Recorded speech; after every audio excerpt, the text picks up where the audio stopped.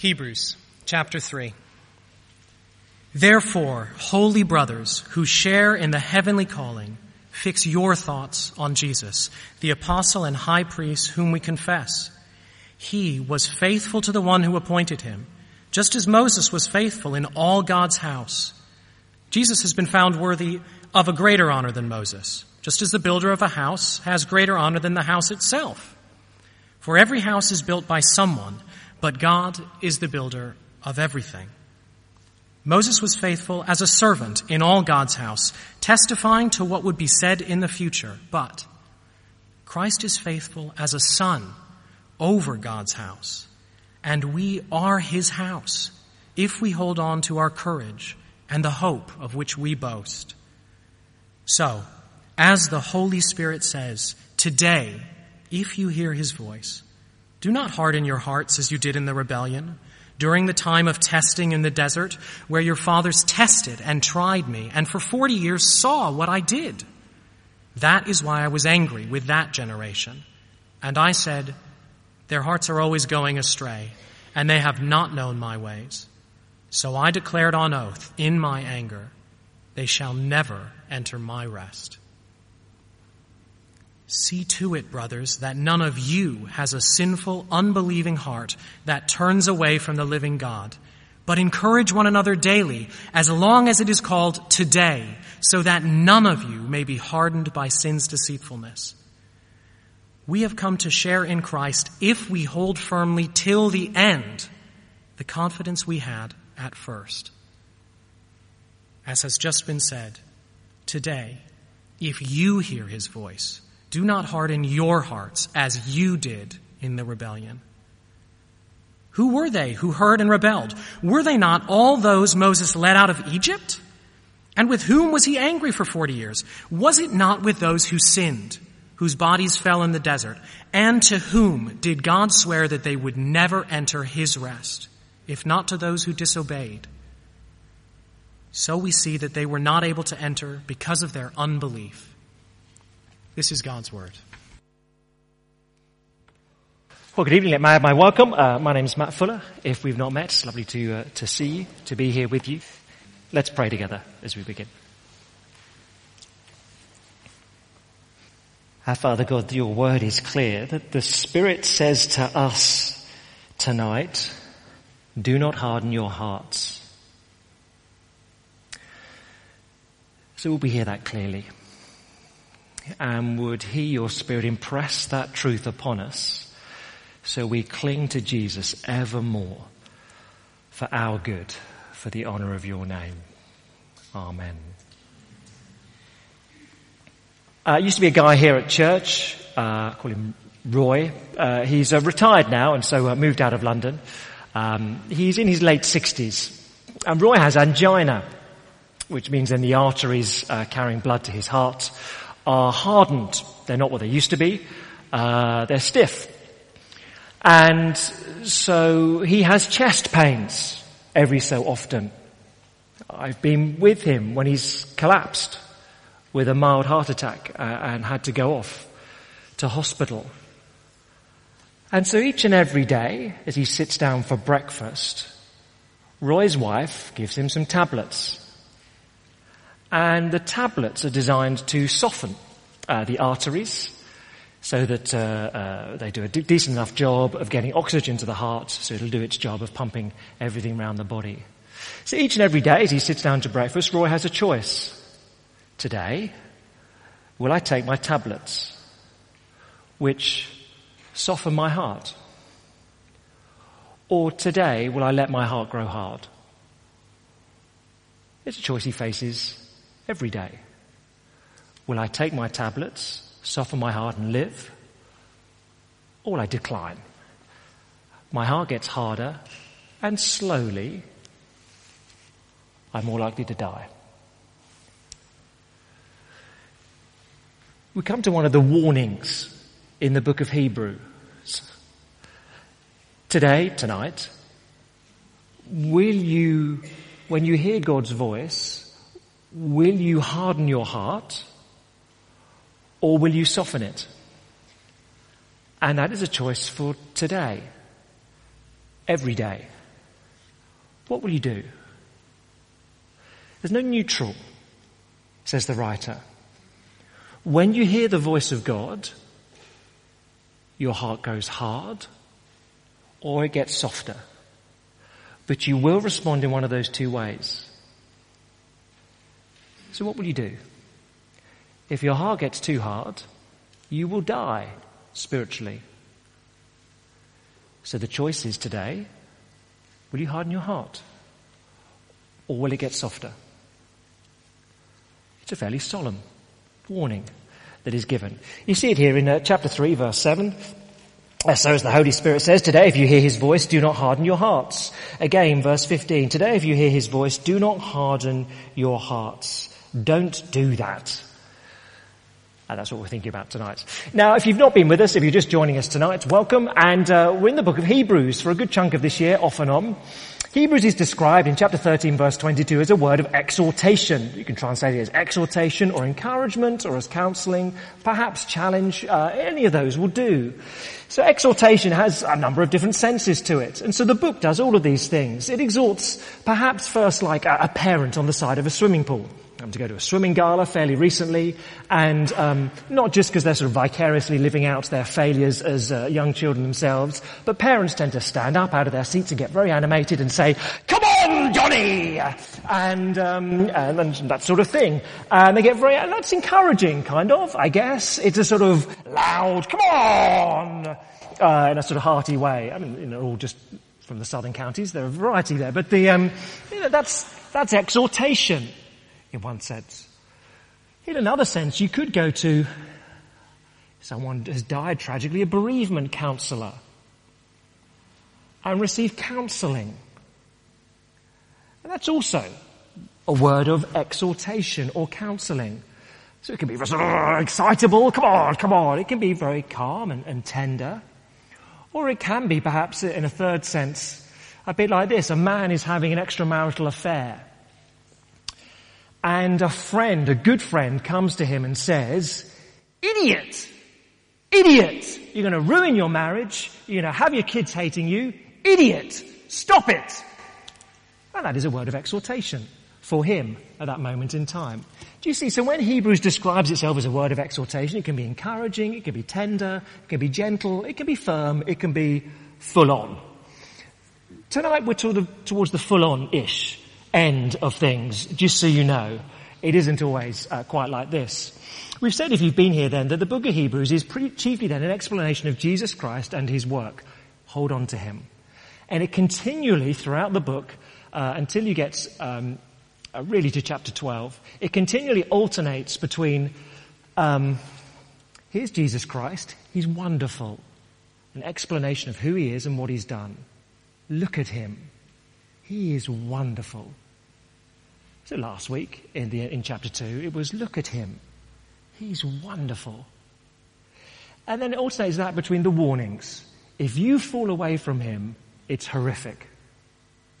So tonight we're in a warning. Now, before you get clever ideas in your head, it doesn't always alter that way in sermons. Sometimes we spend a bit longer, so you can't just think, I'll just come for the nice ones, I'll enjoy them. Or if you're a sort of person who likes a good beat up, I'll just come for the sort of rebukes. I like a good rebuke. It doesn't quite work like that, how we're preaching it.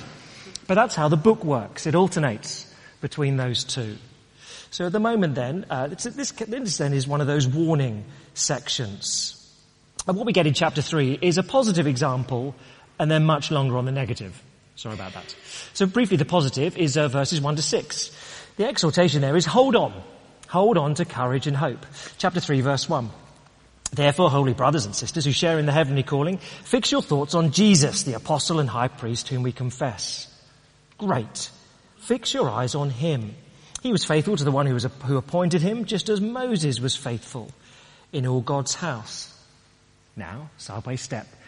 If you're joining us tonight, one of the issues that this letter is addressing is that some who are Christians were tempted to drift back to Judaism because Christians were being persecuted. You read it in chapter 10, being taken to court, losing their possessions.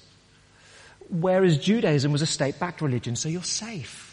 Don't get harmed there. So some are tempted to drift for that reason. I think in the letter also some are just a bit disenchanted and so tempted to drift. But that's why Moses is here. Jesus better than Moses. Don't go back to Moses. Don't go back to the Old Testament, is the sort of point he's making. So Moses was a great believer. Verse 2 of chapter 3, Moses was faithful in all of God's house. He was a believer like you and me. But Jesus is the builder of the house. He's not just a member like Moses was. He's the builder. So stick with him. And so the writer's desire in verse 6 is quite simple, really.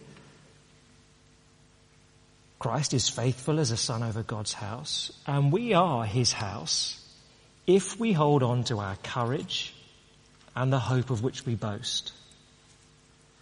So the picture is we're holding on to a rope attached to Jesus Christ. And here in verse 6, there are 2 strands to the rope. I know that doesn't make a good rope, but just run with the picture. I know that. But 2 strands essentially here. Courage. Boldness.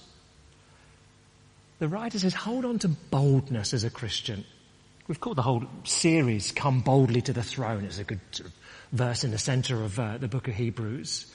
Boldness is meant to characterise the Christian believer. Confidence that Jesus Christ has died for you. You have complete access to God as Father, to pray freely to him, to walk into his presence spiritually, to know that he hears you, to pour out your heart to him. And the writer says, I really want you to have confidence in that. Confidence or courage. And the second strand is just hope. Hope in the promises of God. Keep looking forward. Keep looking forward to glory, because sometimes this life is a bit tough. Okay? Hold on to the rope, and in particular, I want you to have courage and hope in the future. Courage in what Christ has done in the past, hope in the future. Hold on. So there's the positive. Hold on, be faithful like Jesus was. But most of the passage is concerned with this warning. So let's look at that. Today, do not harden your heart. Verses 7 to 19. Today. So verse 7, so as the Holy Spirit says, today if you hear his voice, do not harden your hearts. Okay. Now that's just quite interesting as a tangent in one sense. Verse 7, the Spirit says, present tense. Odd. Psalm 95 written, well, we're not told exactly, it may be about 1000 BC, something like that. The Spirit says. Because what the Spirit wrote in the Scriptures, he always says. He's speaking it tonight. The Spirit says to us tonight, do not harden your hearts. But what we've got here is Psalm 95. A warning in the book of Psalms, written to God's people when they're in Jerusalem, the kings are there, David, Solomon, etc., possibly around about 1000 BC, something like that. A warning to them saying, don't be like the people in the day of Exodus, around 1400 BC. Okay. What did they do wrong? Glad you asked. What did they do wrong? Well, there's a reference here then back to what's going on in Exodus. If you know the story of Exodus, God's people are slaves in Egypt. And God comes to rescue them. So Moses says to Pharaoh, let my people go. He says, I will not let you go. And it's like the Queen song, let me go, will not let me go, will not let me go. And on it goes back and forth. Let them go. No, I will not let them go. Have a plague. Let them go. I will not let them go. Have a plague. Have a plague. And so you get the 10 plagues. Eventually Pharaoh says, off you go. And of course they escape through the Red Sea. The Red Sea is parted. Extraordinary. God's people pass through the Red Sea and then it crashes down upon the Egyptians. Wow. I mean, to have been there and seen all that, all these plagues coming, parting of the Red Sea. Wow. How extraordinary. And we're told 3 days later, the people who'd seen all this said, God doesn't love us. We've got no water. We're going to die. We're going to die in the wilderness, Exodus 15, because God's not given us any water. Oh, come on. He can part the Red Sea. He's quite good with water. If you need a bottle of Evian, reckon he can do you a bottle of Evian. But they grumble. And so, Exodus 15, God says, okay, I'm going to do 2 things. Here's some water, but I'm also going to give them a test. He says, Exodus 15, if you listen carefully to the voice of the Lord, all will go well. Great. Just give us the water. Great. They get their water. 2 chapters later, Exodus 17. We've not got enough water. God doesn't care about us. And they grumble and they complain and they don't trust the Lord again. Moses, this one strikes the rock with his staff, out bursts a spring of water, they get water again. God's quite good with water. He can do water, that's all right. Eventually gets to Numbers chapter 14. God says, off you go, go and enter the promised land. And the Israelites say it's too scary for us. The people are really big. And we're scared. And at that point the Lord says, enough. Numbers 14. 10 times these people have said, God doesn't care for us, will not provide for us. That's enough. They're all going to die in the wilderness. None of these people are going to enter into the promised land. And that's what's being referred back to. Something like 1400 BC. 400 years later, Psalm 95 says, don't be like them. You can trust the Lord and trust that he'll provide. Don't be like them who didn't trust him. And the writer to the Hebrews says, the Holy Spirit is still saying exactly the same thing today. Don't harden your hearts. When God speaks, listen. Trust him. Trust him. In particular, trust that God will keep his promise to you. The promise that if you put your faith in Jesus Christ, your sins are forgiven. He'll take you to the promised land of heaven, of glory. Trust him. Hold on to that promise. He will keep you. Hold on. Do not harden your hearts. Now, so that's what Psalm 95 is about. The application that the writer makes is 12 to 19, and we'll spend most of our time there. You see, it's framed by the concept there's unbelief. So verse 12, see to it, brothers, that none of you has a sinful, unbelieving heart. Verse 19, those people back in the day of Exodus were not able to enter because of their unbelief. And notice here how unbelief is described. So verse 12, it is sinful. Verse 16, it is rebellious.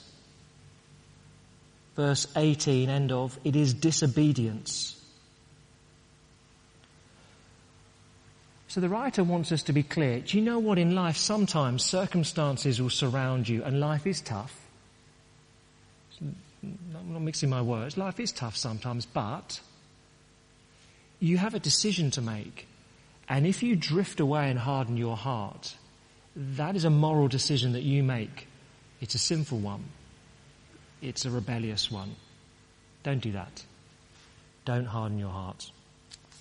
So 3 specific things. Let's just get them. Verses 12, 13, 14. 3, it's all application really. Don't turn away. Do encourage one another daily. Hold on. Hold on to the end. Okay, let's look at these 3 in turn.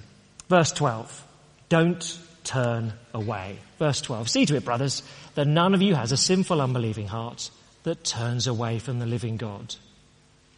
Now, why would you do that? Why did the Israelites do that? Because they were thirsty.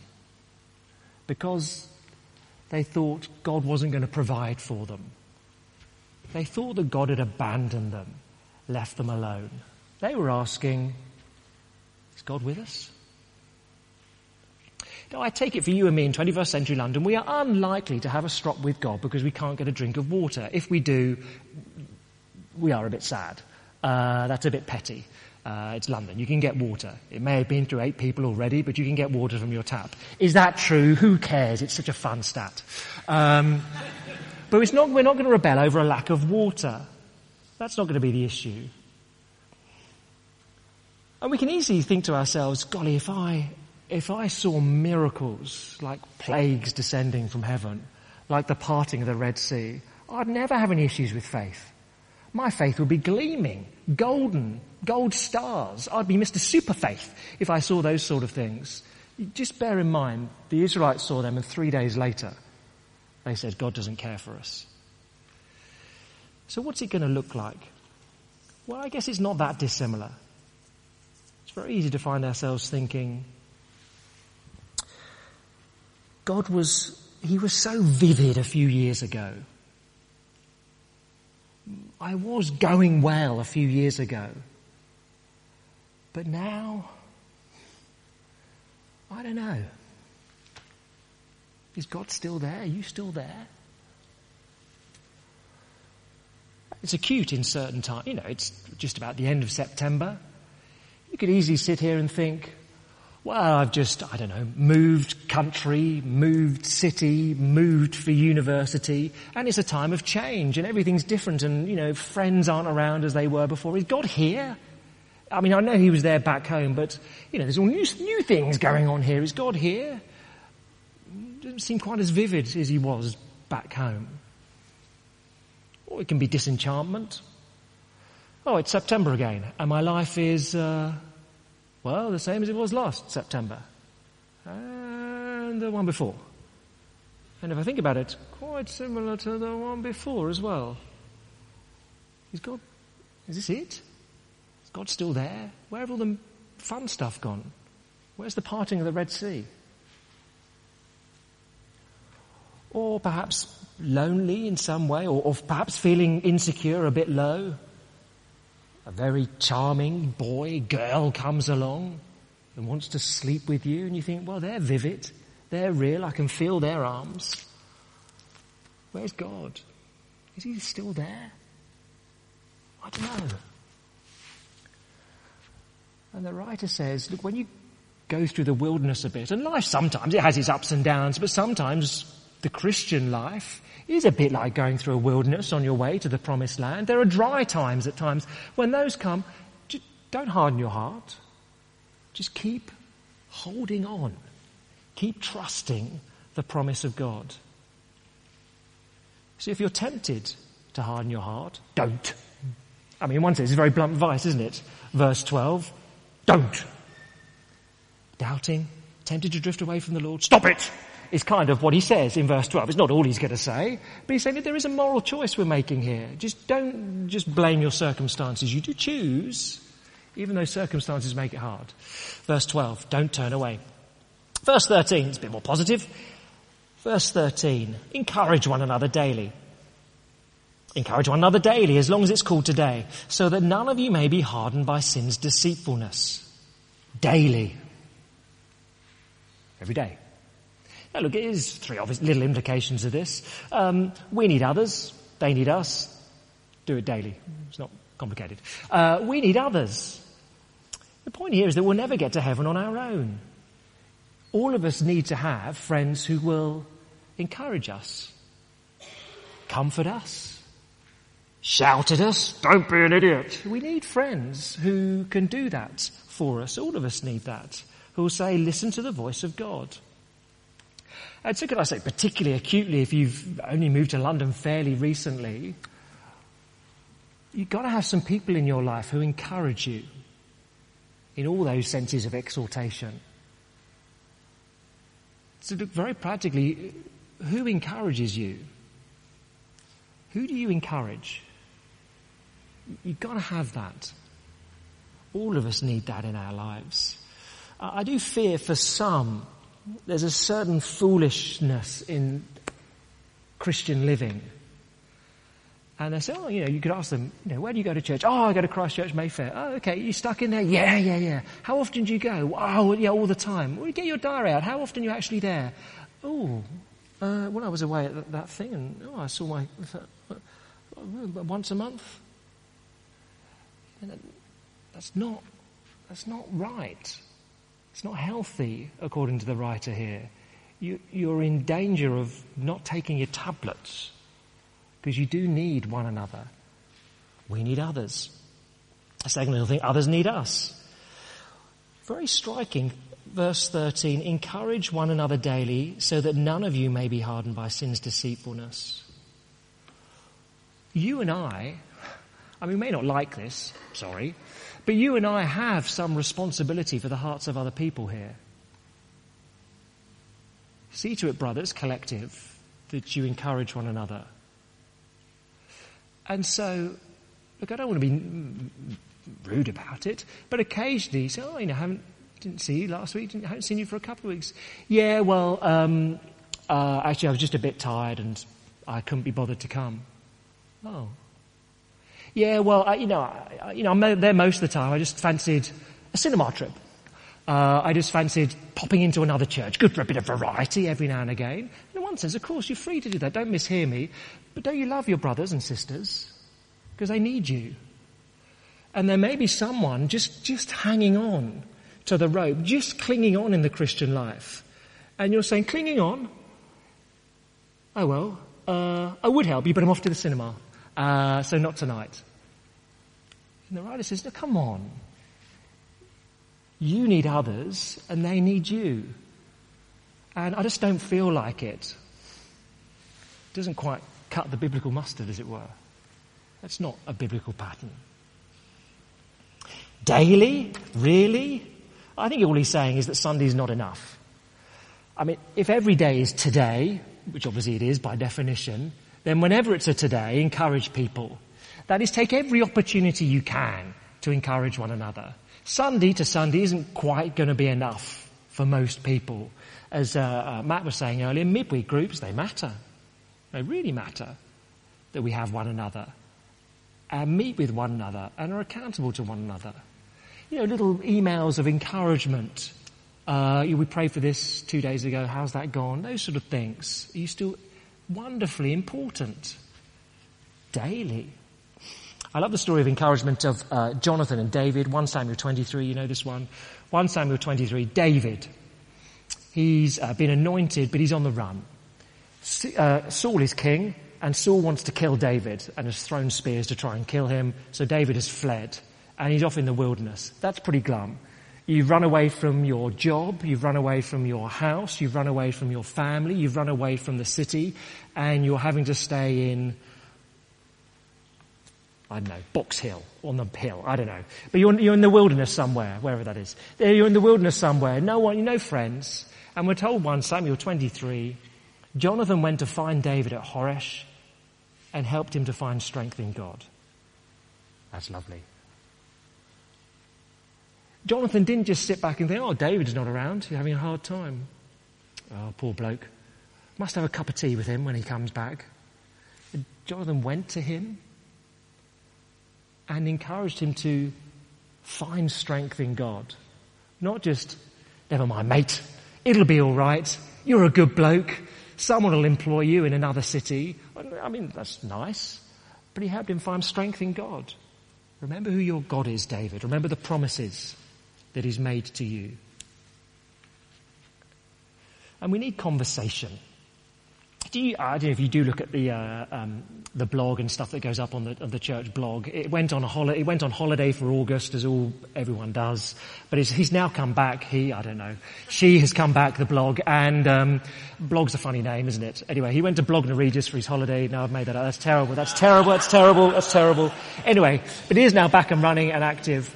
There's something that was put up on Friday, the innovation of loneliness. Anyone look at that? It's a very striking little 4-minute video, just emphasising the difference between, in a modern world, and particularly a younger generation, we're all concerned with being connected to people. How many people am I connected to? Now, while social media has many wonderful benefits and bonuses to it, and can be a great assistance to friendship, it can never be a substitute. The whole thesis of this little video is that it makes us lonely. Because we have all these connections with people, but the stuff we put up is airbrushed.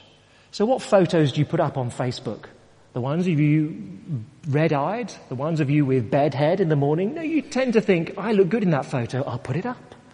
And the material, the written stuff we put up, it's kind of designed to give an impression of ourselves. And so you're connected, but it's a certain projection of yourself is connected with lots of people. It's not. Whereas the difference between conversation, someone engages with you and says, nah, what are you talking about, you muppet? That's not right. Or, yeah, that's really good, you should do that.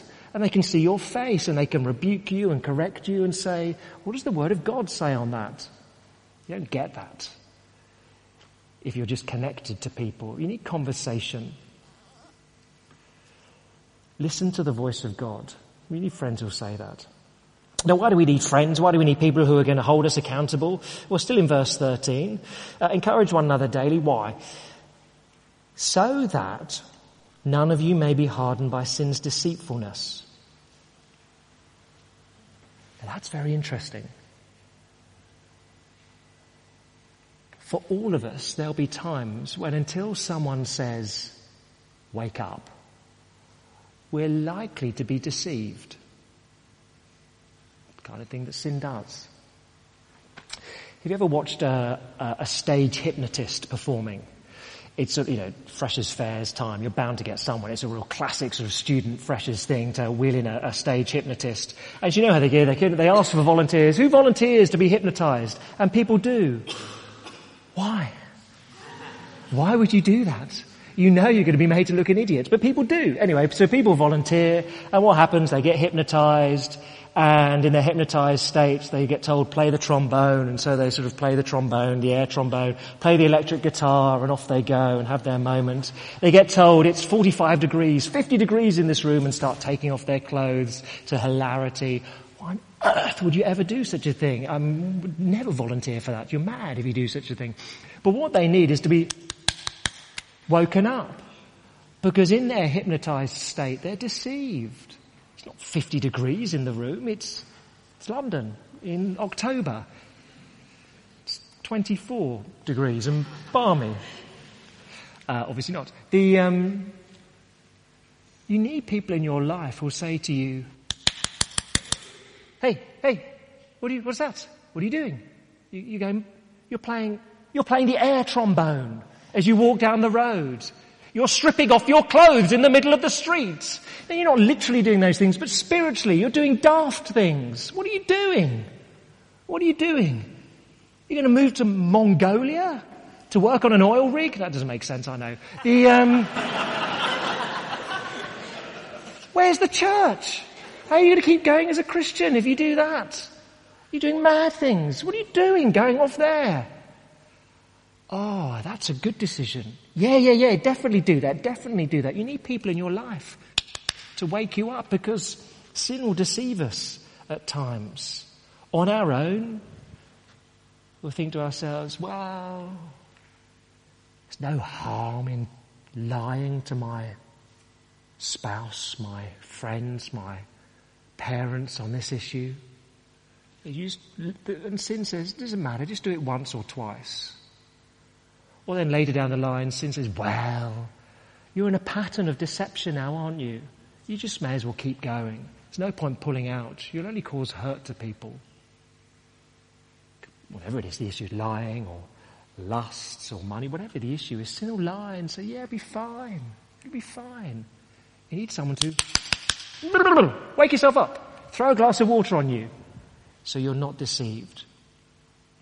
So can I plead with you? In London, where it's easy, it is easy in London to fall through the gaps, mind the gap, not just on the tube, but just relationally. You can pretend to be different things with different people. Who are those who you're transparent with? Who are those who will encourage you? Who are those you'll encourage? Who are those who come alongside you when you're doubting, when you're discouraged, when you're deceived, and speak truth? Who are they? You've got to have them. Don't turn away. Encourage one another daily. Lastly, briefly, verse 14. Hold on. Hold on to the end. Verse 14. We've come to share in Christ if we hold firmly to the end the confidence we had at first. Keep holding on to the confidence that if you trust in Jesus Christ, your sins are forgiven and heaven awaits you. Just keep holding on to that. Hold on to that truth. If you were here last week, we said in chapter 2, the image very much is of Jesus Christ as the pioneer. He's climbed the mountain, he's got a rope attached to him, he's thrown the rope down the mountain, and he's pulling you up. You just got to hold on to the rope, and it's quite easy. Or the rope is attached, you just got to hold on. Just hold on, and he'll pull you up. But you have got to hold on. He's the pioneer who's gone ahead. Keep, verse 14, holding till the end. Because it's no good if you live the Christian life for 80 years and then give up. You still fall to the ground if you're climbing. No matter how far you are from the top, just keep holding on to him. You've got to have that. And if you were here over the summer, we looked at Matthew chapter 4. When Jesus was in the wilderness and was tempted, and he was tempted to doubt his Father's provision for him. He was tempted to doubt his Father's love for him. And wonderfully, he just kept quoting back scripture, Deuteronomy 6, Deuteronomy 8, and he was faithful. He's the one who's been faithful for us. He's the pioneer who's got to the top of the mountain, even though that naturally we would slip and fall. You just got to hold to him. Trust in him. But you won't do it on your own.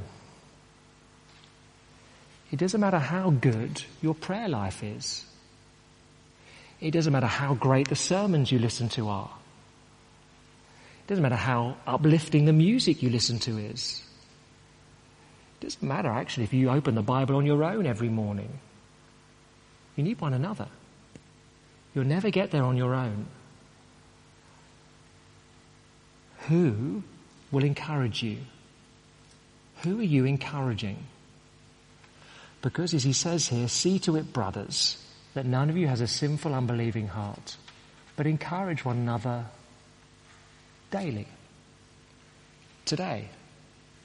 Don't harden your hearts. Encourage one another today. And you've got to ask, and you've got to have an answer. Who'll do that for me? And who am I doing that for? Because we need one another. Let's pray together.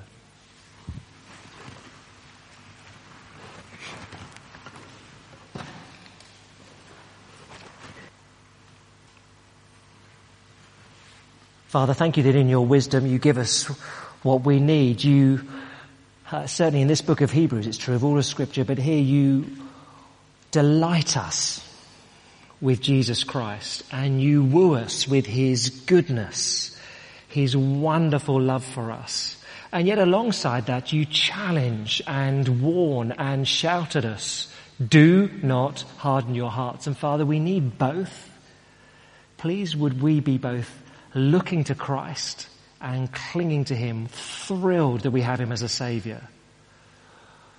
Would we be examining ourselves also, not hardening our hearts, but committing ourselves to friendships where we will be exhorted, where we can exhort others to look to him, love him, hold on to him till the very end. Father, would we hear what the Spirit says? And would we respond rightly in Jesus' name? Amen.